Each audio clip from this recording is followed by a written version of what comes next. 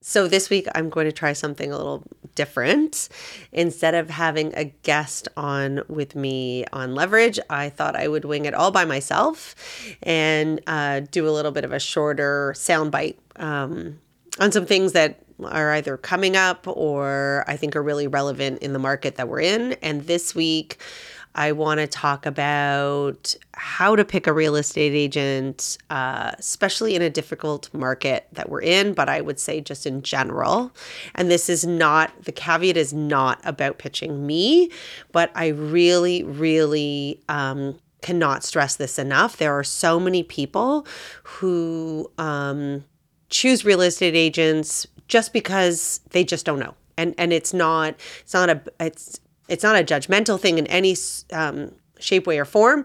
It's just a matter of, I think that people have a preconceived notion. And I think there's a lot of things that they don't know to ask. So we are currently going into a fall market that's tough. It is. I always say good inventory always sells.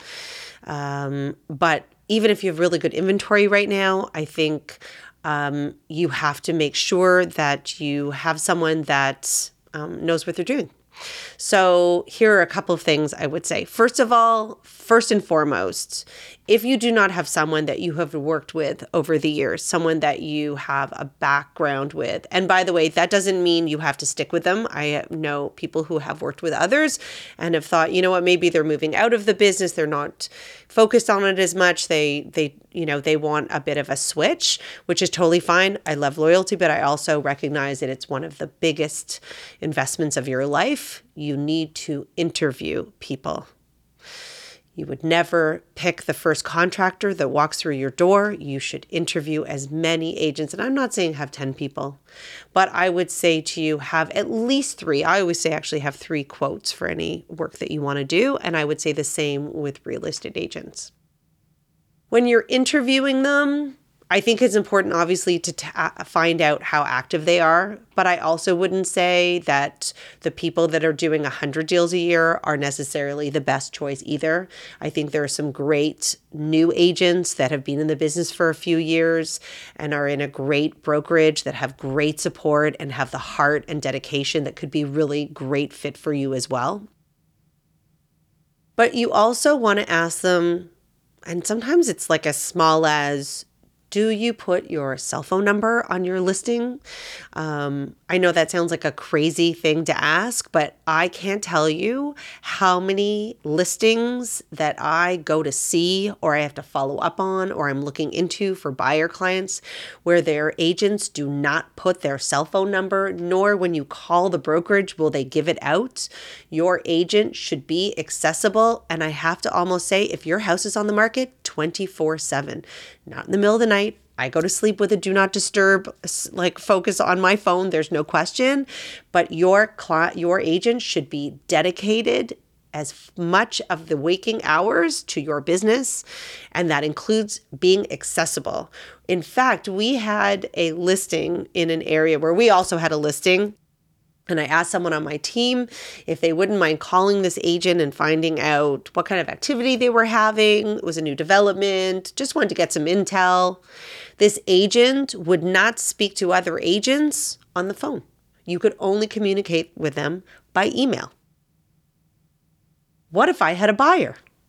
What if I had a buyer and I needed information before that buyer wanted to put a offer in and they were going out of town and I didn't have time for them to respond to the email. I needed to talk to them right now because I didn't have time to write up the offer the next day.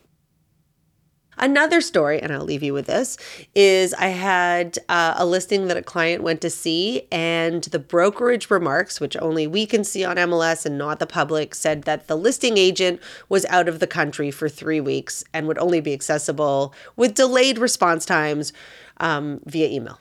So it's a huge one.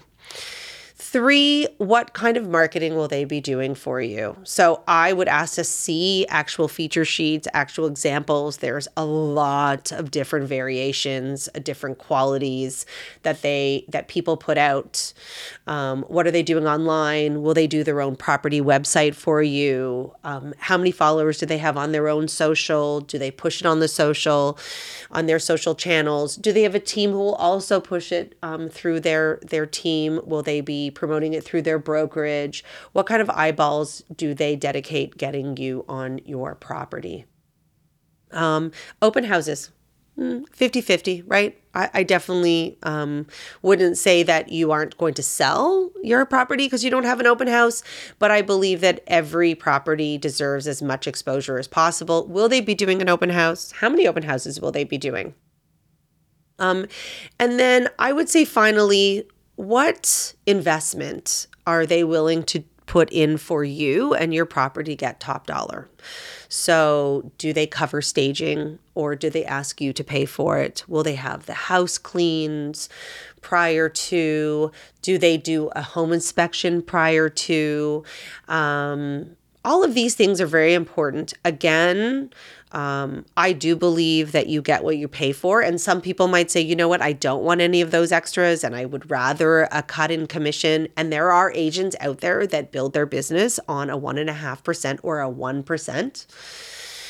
There is something for everybody, but I'm just going to put it out there. You get what you pay for. And I've dealt with a lot of them and they don't answer their phones, even when you have a buyer who is ready to purchase their property.